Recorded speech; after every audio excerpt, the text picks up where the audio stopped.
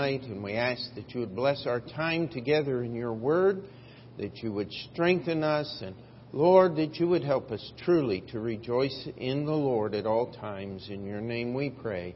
Amen. You may be seated. And just if you need an outline, just wave your hand there, and I think we'll have somebody bring you an outline. We're still in the book of Philippians. Every time I think this is going to be the last study in the book of Philippians, I said, well, we didn't get that one. And so as I was looking for preparing this one, I said, well, there's got to be at least one more in there. And so what we've done is we went through the book of Philippians in a very broad style to get the big picture.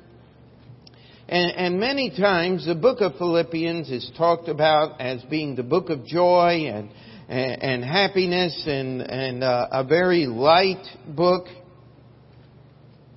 But there's a lot of dark things in the book of Philippians. And tonight what I'd like for us to do is deal with, once again, twice in the book, Paul tells us, rejoice in the Lord. 10 times the word rejoice is used in 8 different verses. And there's supposed to be a lot of joy in the book of Philippians. But true biblical joy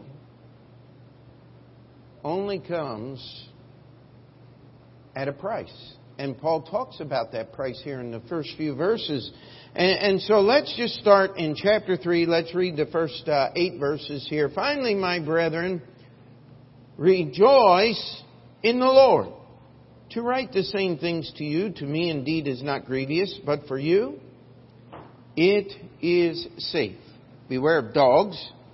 Beware of evil workers. Beware of the concision. For we are the circumcision which worship God in the Spirit and rejoice in Christ Jesus and have no confidence in the flesh. Though I might also have confidence in the flesh, if any other man thinketh that he hath whereof he might trust in the flesh, I more.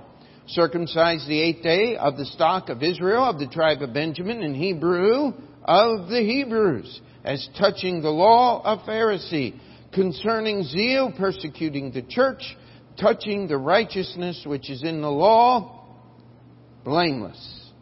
But what things were gained to me, those I counted loss for Christ. Yea, doubtless, and I count all things but loss for the excellency of the knowledge of Christ Jesus my Lord, for whom I have suffered the loss of all things, and do count them but dung, that I may win Christ. Now, Paul is making some fairly, we might even use the term outrageous statements in this, but Paul is trying to help us get a hold of something. We start in verse 1, finally. And of course, the biggest joke is when a preacher says finally, what does that mean? Absolutely nothing. He's still got a long ways to go. Paul is in the middle of his letter, and he's saying finally. Now, what he's trying to do here is he's not ending the letter. He's only in the middle of the letter. What he's saying is, this is the summation. This is what is supposed to happen if you'll pay attention to chapters 1 and 2. If I were to ask the question, how many of you could use some more rejoicing in the Lord? I'd say every one of us. We could use a little more joy. I'll tell you, I feel for Brother D'Angelo there with that. I mean, putting that mud on the wall, and I mean, he has got to be in massive amounts of pain. And he's nodding his head up and down, and I'll tell you what, I just thankful that he's willing to do that work. You pray for him. He came. We were talking yesterday. He said, "This is the best job I think I've ever done." I said, "That's what we're praying for." I said, "We have some people here that can pray, and we want you to keep praying." But here is what's happening is we look at this rejoice in the Lord and we say, yeah, that's the goal. That's the goal. But is rejoice in the Lord listed as an achievement? Does he say, finally, my brethren, ye shall rejoice in the Lord? Is that what Paul says? No, he says, finally, my brethren, rejoice in the Lord. Now, I miss Brother Franz. He is our resident grammarian. He studied English literature and those things. But the subject of that sentence, this is, if you like English grammar, let me give you a little lesson. It won't hurt. It'll only help you as you understand your Bible. This is an imperative sentence. It is a command. And the subject of the sentence is what we call you understood. It's not listed there. He doesn't say, you rejoice in the Lord. Because you're supposed to be smart enough to understand that he wrote the letter and he is intending this command for those that read the letters. Now that's amazing. No one has ever been able to figure that out. I mean, you have to read lots of commentaries. You say, why do we go over this and over again? Because we don't get it.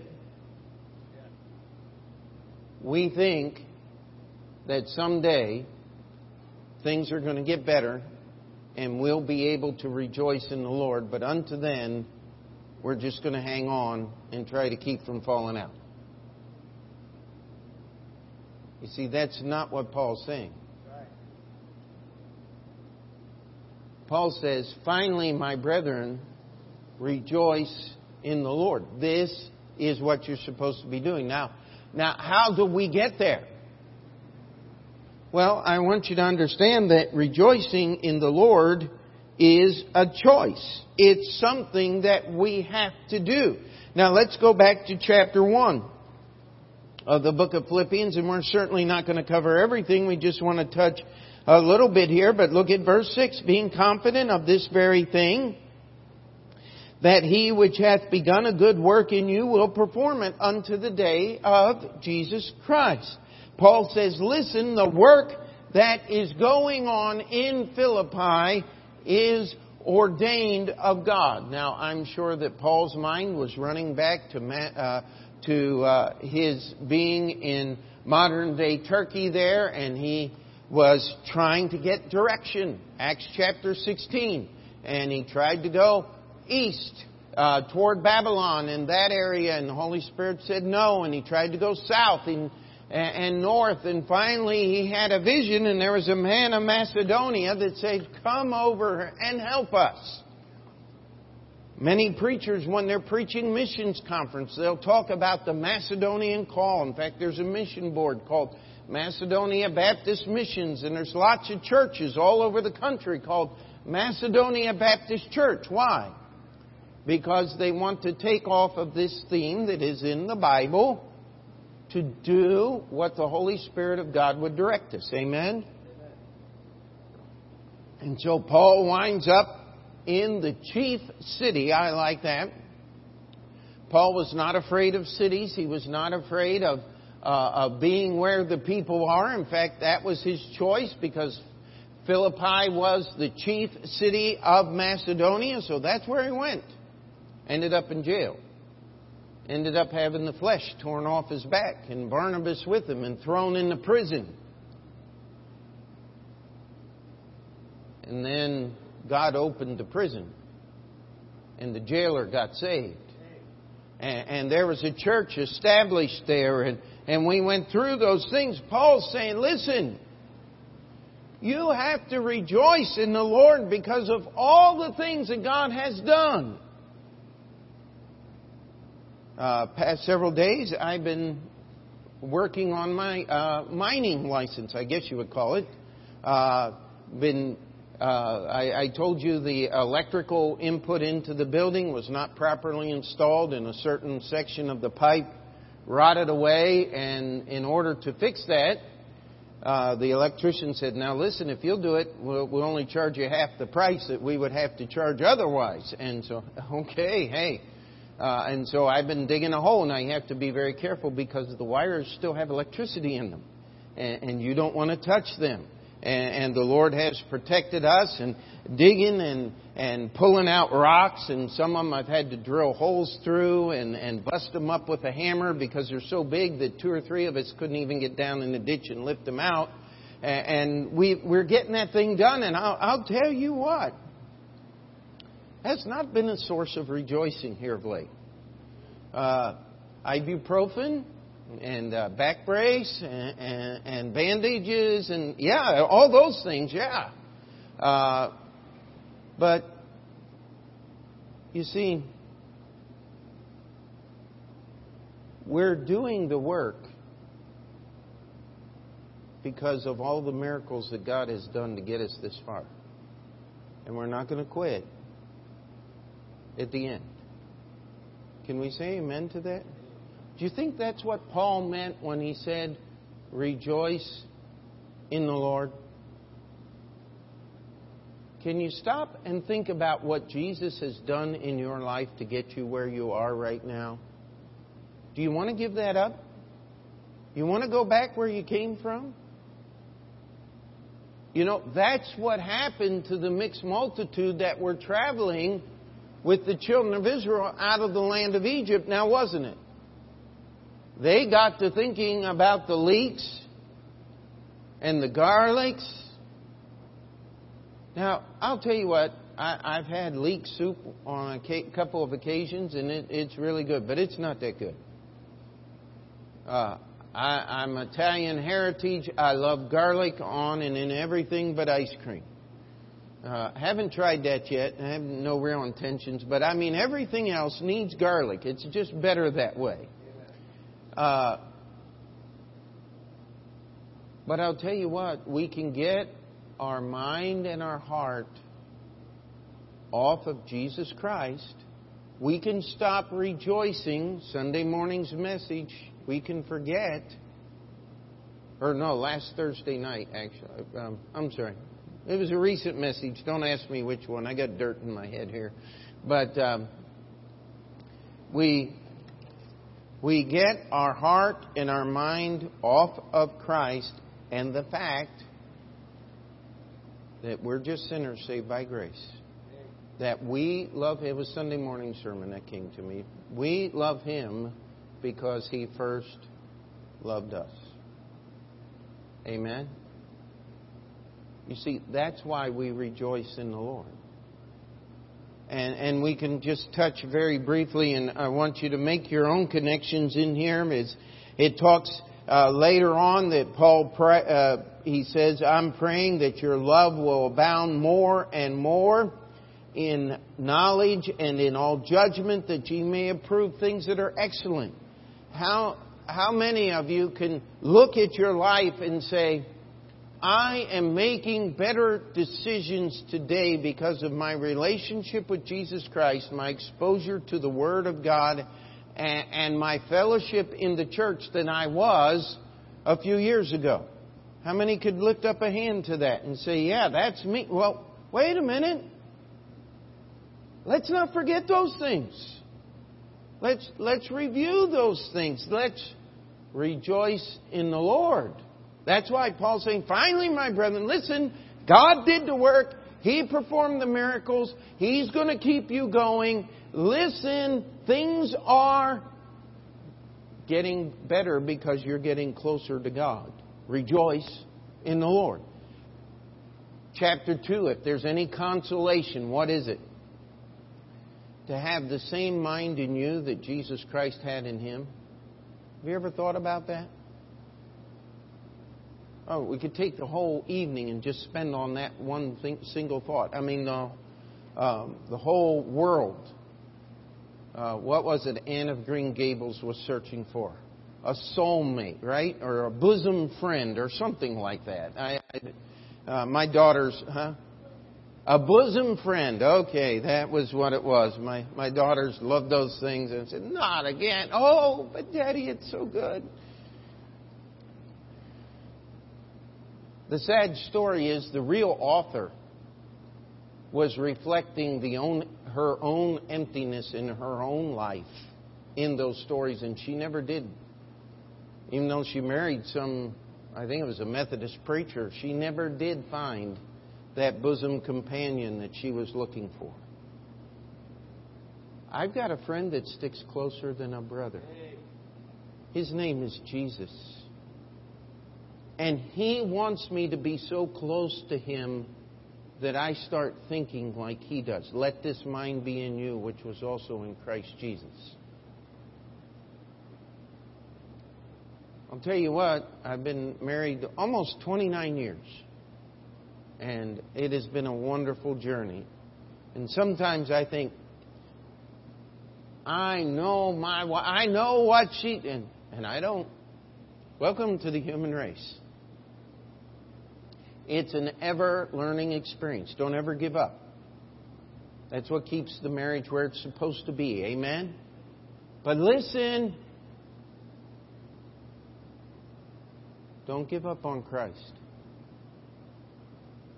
Our great consolation, our great comfort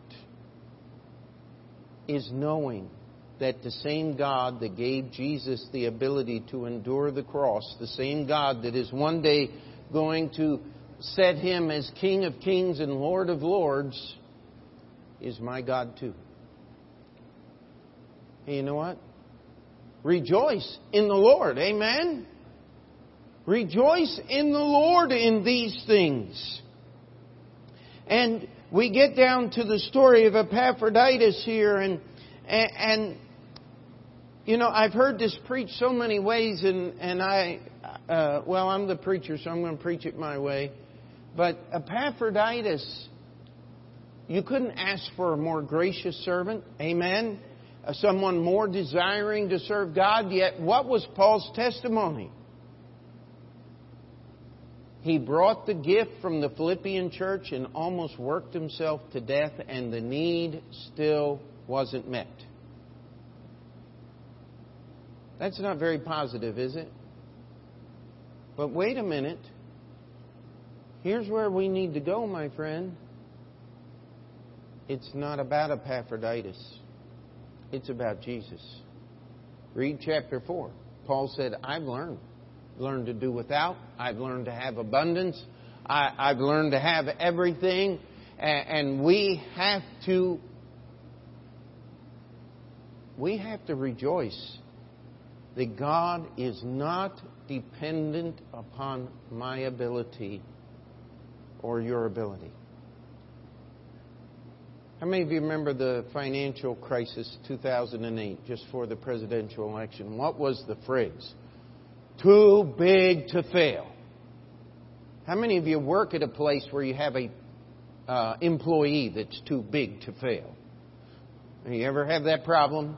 I mean, the whole world revolves around me. How many of you have ever had to work with such a wonderful person? I mean, it's got to be such a No, it isn't. Guess what?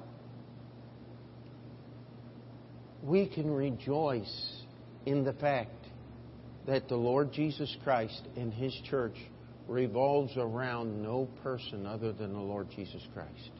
How many of you could be happy about that? I mean, how many of you can take your attention off yourself, off of someone else?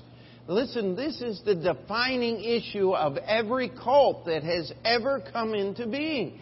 Is there someone that is too important?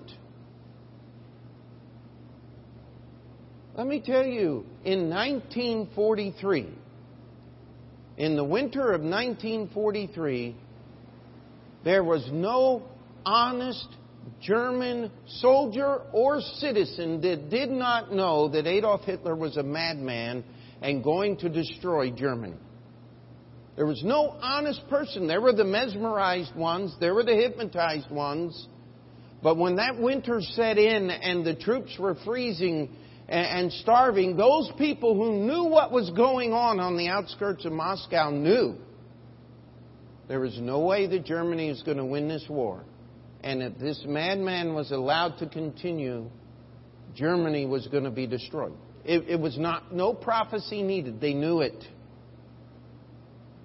But it was too late to do anything about it. Because they'd put their attention on a man. And He had already became their God. And let me tell you, any man who we put our attention on more than the Lord Jesus Christ is going to lead us to destruction. It's just there. You can't get past it. That's why we've got to rejoice in the Lord. Amen? This is a command. This is something we're supposed to do. The reason it's not a state of achievement, the reason it's not some happy-go-lucky floating on a cloud, strumming a harp and everything is wonderful, is what does the next verse say? Finally, my brethren, let's finish this verse 1 here. Finally, my brethren, rejoice in the Lord. To write the same things to you, to me indeed is not grievous, but for you it is safe.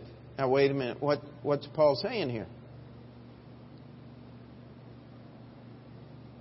Well, he had written to the Galatians, "O foolish Galatians, who hath bewitched you?" He says, we got to start all over again. He said that to the Corinthians as well. He said, I'm not upset with you, Philippians.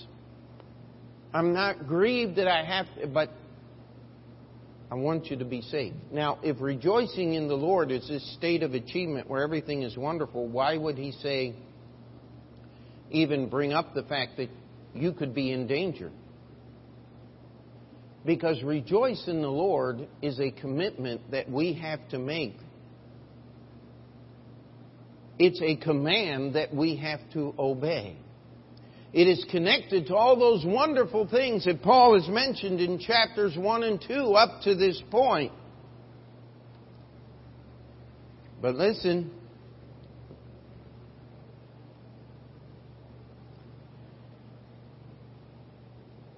to tell you the same things over and over again is not a grief to a pastor. But it's safe. Because we live in a very dangerous world. And we don't have time to deal with this tonight, but you study the life of Jacob in the Bible. It's really an interesting study as you look through. Jacob was afraid of that which could not hurt him, Esau, and totally oblivious to the one man that could literally destroy him. That was Laban. Jacob had no fear of Laban at all. But where was the real danger? Esau. Remember Esau? Man, that guy couldn't make up his mind for 10 minutes in a row.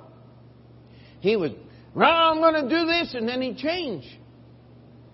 He wasn't angry at Jacob anymore. He had everything he wanted. He was good. He had 400 good old boys to ride their camels or whatever they did through the desert. Esau had what he wanted. He didn't care. But Jacob was taking everything that mattered away from Laban. His flocks, his daughters, his grandkids. And Jacob wasn't a bit afraid. You know what? You'll find yourself a lot more like Jacob in this life. Afraid of those things that cannot harm you. And totally ambivalent toward the most dangerous things in our life. That's why you must rejoice in the Lord. Because if you don't, you're going to fall prey. If you don't, you're going to become victim. Because the dogs are out there. And we're not going to spend a lot of time, but dogs are wonderful animals. If you have a place to let them run. Now, if you have one of those little foo-foo things that lives in your house, I'm not against those things, but there's just something that rubs me the wrong way. I don't like anything half done. I don't like little pickups. I don't like minivans. I like full-size dogs. Some of those little miniature things. This is just me. Don't get mad at me if you want to, but there's a thing about dogs. Dogs will be absolutely loyal to the person that takes care of them. Does that sound like somebody wrapped up in personality? Amen? And that's where the dogs come in. You take care of that dog, and he'll love you forever. But I'll tell you what, don't go by the fence and torment or tease the dog on your way. Because one of these days you're going to go by the fence and that dog's going to be off the leash. And they never forget who's done them wrong. They're just like miniature elephants. They're going to get you one day. Don't play games. And dogs are changeable, are they not? Don't they tell us you pick a dog based on your character traits? Someone even wrote a little funny piece about how people and their dogs, if they've been together a long time, start looking like each other.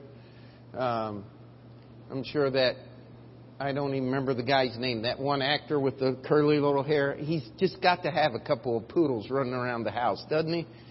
Richard something or other, I think. But anyway, the truth of the matter is, if we're not watching, we're going to fall prey to the dogs. You know, there's a lot of people that treat their dogs better than they do other human beings.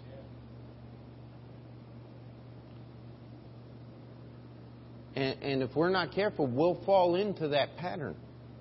Because the dogs are out there. They're always looking for the scraps. They're looking for the leftovers. They're looking for things. And they will feast on you as well as anything else. The evil workers. There are people, and Paul spends a lot of time in the latter parts of chapter 3. There are people that will come into the church for the wrong reasons. What did Paul tell the Ephesians when he met them in the book of Acts as he was passing by his last time into Jerusalem there, as the history of the book of Acts is running? He said, I'm not going to see you again, but you got to watch, Ephesians, because there's going to be people rising up from among you as wolves. And they're not going to spare the flock. Evildoers. And then we have the concision. Now, a lot of people tried to make that Paul was doing a play on words. The concision, the cutting is what concision means. And then the next verse he says the circumcised. And we have to be careful about those things. But here's what Paul's saying. If we really wanted to talk to him, we talk to him about the nitpickers versus the servants of Christ. You ever met somebody and all they wanted to do was talk about deep religious things? I've often joked about the campus of Baptist Bible College in Heartland. As our students show up, they know absolutely everything, and when they leave, they say, wow, all I got is some tools to understand the Bible. So where'd all that knowledge go? It's got to be trapped there on the campus somewhere, right? No, it wasn't real knowledge to begin with. And so it had to be discarded, didn't it? But the concision are those people that think they found something new. Years ago, a guy wrote a book about the temple in Jerusalem. And he had come up with something that no one else had ever thought of before. He said that the temple could actually be rebuilt on the same mountain with the Mosque of Omar that is there now. And they could both coexist on the Temple Mount in Jerusalem. Now, how many of you believe that for half a second? They did some excavation under the Temple Mount, and it got gossiped, would be how it started among the Palestinians, that they were trying to find the artifacts of the temple, what's that guy, Raiders of the Lost Ark kind of stuff. And that started the intifada. How many thousand people died and were wounded during the terror attacks and all of that? This was back a few years. Just because they started excavating under the Temple Mount. You think they're going to let the Jews build the temple in Jerusalem. And do you think the Jews would build the temple on the same mountain as a mosque that worships Allah? I mean, I'll tell you, you read the book of Revelation, God's going to rearrange the geography. They tell us that mosque is in an utterly fragile state. It was built about 900 AD. It'd just take a good earthquake to wipe it off the face of the earth. Last time I checked in the book of Revelation, there's a lot of those earthquakes. And so I have a feeling that something's going to change there, but it's not going to be what this guy figured out. The concision. We had a guy walk through years ago and he said, I want to become a member of the church. And I said, okay, well, let's talk about that. He says, do you baptize in Jesus' name? I said, absolutely. We do exactly what the Bible says. In the name of the Father and of the Son and of the Holy Ghost. He said, no, in Jesus' name. I said, I think we got a problem here. And found out he was, the theological term is a baptismal regenerationalist. And what that simply means is, before we baptize anybody, we ask him, do you believe this water is going to save you? He'd go, yeah. And that's why we told him, go. Amen? If that's what you believe, you're going to sit there and nitpick about words. That's not what our church is about. I'll tell you what, I believe this book is the Word of God. The Old King James Bible. I don't doubt one word in it. But I have no use for Dr. Peter Ruckman and his books out of Pensacola, Florida, who is, and if you don't know who I'm talking about, go, thank you, Lord. And don't go look him up. Okay? I just call the name. If you know who I'm talking about, and you have any of his books, do what I did. File 13. Any good information you can get somewhere else, but it's attached to a lot of argumentation. It's attached to a lot of fighting. It's attached to a lot of name-calling. It's attached to a lot of things. I couldn't tell you how many churches have been split over Dr. Peter Ruckman's commentaries. Don't need that. That's the concision. We have to watch for them. They're there. You know how we watch for them? We rejoice in the Lord. You see, we worship this. What's the next verse? Let's read it there. I'm sorry, close my Bible here. Didn't mean to. Philippians chapter 3, if your Bible's still open. And we got a few minutes here. I think we'll finish this section tonight. It says, for we are the circumcision. Yeah, you know what circumcision was? It was a mark of separation from the world. That's a bad word today. If I meet one of those people that believe in bringing all the denominations together, it's called the ecumenical movement. I always say, yeah, we're separatist Baptist. What's that mean? It means exactly what it says. We're separatist. We separate from other people. We're not looking to join. And if you want to join our church, we're glad to have you, but you're going to have to get rid of some friends and acquaintances and other things to do it. You know why? Because the truth has always separated God's people distinctively from other religious groups. Abraham was separated distinctively, and his descendants after him. And that distinction was given in circumcision. It connects us. As we read Paul's treatise to the Galatians, it says that Abraham is the father of all the faithful. We worship the same God that Abraham worships. You know that Islam claims to worship the same God that Abraham worships? They don't. Jewish people claim to worship the God of Abraham. And man, I mean, they've got a lot of history. In fact, they've even got something that we'll never have. They have blood relation to Abraham. But once you open the pages of this Bible and review what goes on in the synagogue, all of a sudden you find out it cannot be the same God. Because if you love God the Father, you'll love God the Son. You can't separate those two. Every verse in your Bible, the Catholic Church claims to worship the God of Abraham. I want to challenge you, the Orthodox and Catholic Church and their descendants never have and never will worship the God of Abraham. In fact, their history is burning people like us at the stake in medieval Europe. And fighting crusades and wars against people whose only crime was they wanted to have their own copy of the Bible to read in their own language. How in the world can you do those things and have the same faith?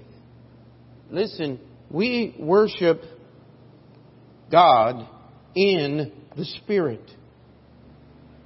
Every once in a while I'll be passing out tract and what kind of church is this? Do you got the Spirit?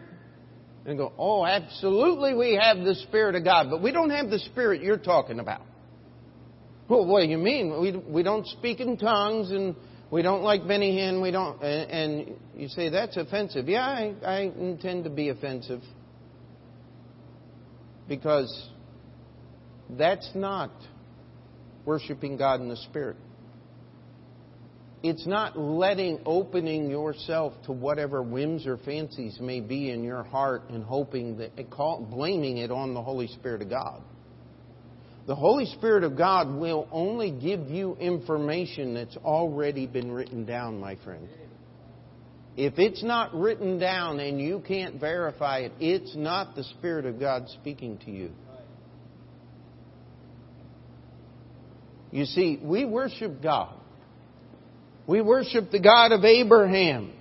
We do not believe in the physical rite of circumcision. That was a Jewish thing, but we believe in the spiritual separating us from the world. And that's what's being talked about here.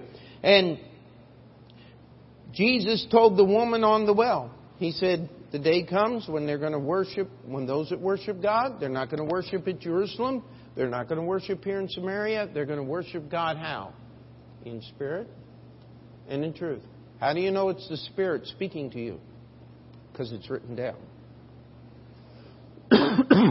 And I don't mean to ever be taken or understood as being light of this. But you need to understand something. This world is full of voices. How many of you remember the story of Sam Berkowitz here in New York City? He heard voices coming from his neighbor's dog, and the television set told him to go out and murder people. And he thought he was doing God's work. Well, he was, but it was just little g, little o, little d. It wasn't the God of the Bible. Jim Jones took a whole bunch of people down to South America, murdered them all. Said he was God's faithful servant. No. He's a liar. Just read what he said about himself and about the Bible. It wasn't too hard to figure out how much of a fake he was. You see, we worship God in the Spirit because the Spirit helps us understand what the Bible says. Amen? By the way, can we rejoice in the Lord? You see, we don't rejoice in ourselves. People sometimes say, you think you're the only one that's right. I said, I do not. I think the Bible's right. And since I agree with the Bible, then I guess I get to be right. But it's not the other way around. It's not right because I say so or some Baptist book. It's right because the Bible says so. And historically defined, that makes me a Baptist. And we want to keep things that way. Amen? And you see, we worship God in the Spirit and we rejoice in Christ Jesus and have no confidence in the flesh. I don't think I need to spend a lot of time on this no confidence in the flesh.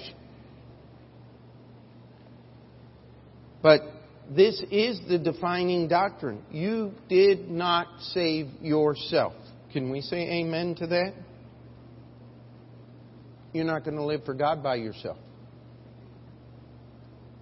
You're not going to rejoice in the Lord by yourself. You're not going to understand the Bible by yourself. You're not going to do anything that counts for anything by yourself. It's got to be Jesus Christ working in you. Can we say amen to that? Am I in the right church tonight? You see, that's the truth, isn't it? That's where our rejoicing comes from. You know, it's an excellent, excellent commentary on Nehemiah chapter 8, verse 10. For the joy of the Lord is your strength. If I have my attention on Jesus Christ, who don't I have my attention on? Me. What am I going to do? Fail. What am I going to do? Well, sometimes God will use me and something good will happen. But if I get my eyes on me, even when God does something good, I can turn it into something bad. But if I'm rejoicing in the Lord, I have no confidence in the flesh. And Paul goes through, and we've spent many times, and we're not going to spend a lot of time on this tonight because we've spent so much time on this before. Paul says, listen, if you want to compare accomplishments, Paul said, I'm more. I met a guy one time. He said, I'd like to reason with you. I said, okay. He said, now I'm going to get out my flame torch and you bring your candle and we'll see who wins. And I was going, well, you got a fairly high opinion of yourself now, don't you? I said, how about we just change this and I'll bring the Bible. It's the anvil that wears out the hammers. Amen? You can do whatever you want, sir, but man loves to elevate himself, does he not? Now here's what Paul says. I don't care what you have in your resume. Mine's better. And Paul wasn't boasting. What's the New York motto? It ain't bragging if it's true, right? Now, sometimes it is. And Paul was. He was saying, listen, if you want to talk about accomplishments that a human being can accomplish, if you want to talk about righteousness, if you want to talk about a list of things that you can do in the name of God, he said, I'll put my list up against yours any day, and I win. The reason Paul wasn't bragging is because what did he do with that list? He said, those things were counted gain to me. I counted loss for Christ. You know, that's a mathematical accounting. How many of you have ever sat down and said, I've been saving up for a car. This car looks really nice. And you do an accounting and you say, that car's not going to work. It's too expensive. I can't afford it. That usually happens to most teenage boys about 17 or 18 years old. Right about the time they start having to pay their own bills, they find out how expensive and that cheap old junker all of a sudden looks really nice compared to all these visions of what they thought they might drive someday. Listen, Paul said, I counted it loss. When I put up the value, what I did with my dream car, I put it up beside going to Bible college. And the value of going to Bible college versus building my car was absolutely non-comparable. And so I never even tried. I went to Bible college instead. You know why? Because that car would have been worth less, probably would have killed me in it. Don't need that kind of stuff. What I need is to serve Christ. Paul said, I've suffered the loss of everything that was counted dear to me. Anything of value that Paul had. All of his degrees, his education, the people that patted Paul on the back, the mothers that would take their little children and said, if you want to grow up to be somebody good, don't be like Daddy. Be like that man over there, pointing to the Apostle Paul. After he became a Christian, those same people were spitting in his direction. They tried to kill him. They were the people that put him in jail. the very people that He once served. You see, let's just finish with this. You can have two false responses to having no confidence in the flesh. Paul had the right one. Study Paul if you want to get rid of the flesh. But there's two false responses. One is that we ignore the flesh, we ignore the issue of sin, we ignore all, and we end up just living in the world as if we were never even saved. And the Bible says if you can do that, you never were saved. But all through the ages, there's been different groups of people who have preached Jesus Christ and the world at the same time. Read the book of Corinthians. You can't get much more worldly than they were in eating things sacrificed to idols and involving themselves in incestuous immorality, the lowest type of evil. They did all of those things while they were in the church. And Paul said, you got to get rid of that garbage. You know what the other extreme is? The Judaizers, the Pharisees. You see, they have so little confidence in the flesh that they have to have 300 regulations on how to handle Egyptian cucumbers. Pharisees actually did have that. They had all these rules and little nitpicking things. That goes back to being part of that concision, something that we have to be aware of and be careful from, because it will harm you as a Christian. You know, when the Bible talks about simplicity in Christ, here's how it gets so simple to be a Christian. Is I put my faith in Jesus Christ and He saves me. Amen? And then I live by the faith that He gives me. My righteousness is on loan from Him until I'm united with Him in heaven and given a glorified body. It's all about Jesus. And it's nothing about me. We talked about knowing Jesus. That's where He goes next. We've already been over those verses. Talked about having a perfect mind. We talked about the measure of love that makes us abound in knowledge and judgment and improve those things which are excellent.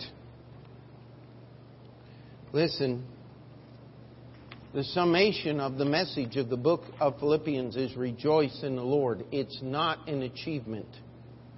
It's a command. It's not a state of being. It's keeping our eyes focused on Jesus and not on us. And all God's people say, let's pray. Dear Heavenly Father, we come before You and we ask that You would bring the truths of this incredible book to our hearts and to our lives, to living according to Your Word. We ask, Lord, that You would help us to be of that circumcision which worships God in spirit and in truth, which rejoices in Christ Jesus and has no confidence in the flesh. Lord, that we would beware. Not that we're running around with a label maker, dogs, and evil workers and concision, but Lord, that we would keep our eyes on You and our hearts rejoicing in You, that would protect us from those that would do harm to us in our church. Lord, we ask now that You would work in our hearts, that we might rejoice in the Lord as a matter of will, as a matter of choice, as a matter of obedience. In Jesus' name we pray. And before we finish that prayer, we'll have the piano play.